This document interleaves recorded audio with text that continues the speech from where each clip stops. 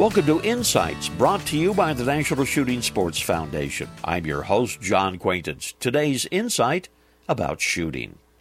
Well, the last time I went out with friends to a local range, I noticed something. None of us, it appeared, had a plan involving our shooting. In short, we were just out to shoot rather than to shoot with a specific purpose in mind. Now, call it casual shooting, call it plinking. It is without a doubt the most popular type of shooting there is. You just find a place, you set up some targets, and you have at it. Now, if you're out plinking with pals, the action, I'm convinced, will inevitably evolve into some kind of competition. How fast? How far? How small? How many times? It's a lot of fun. Don't discount plinking. After all, it allows you to shoot and to have fun, and isn't that what it's really all about?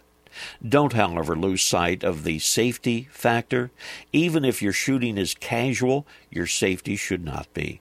Make certain that you have proper eye and ear protection. Make certain everyone observes the rules of safe gun handling, and make certain of your targets and what is beyond. This reminder, join us on the web at nssf.org. Lots of information about the shooting sports. This is John Quaintance.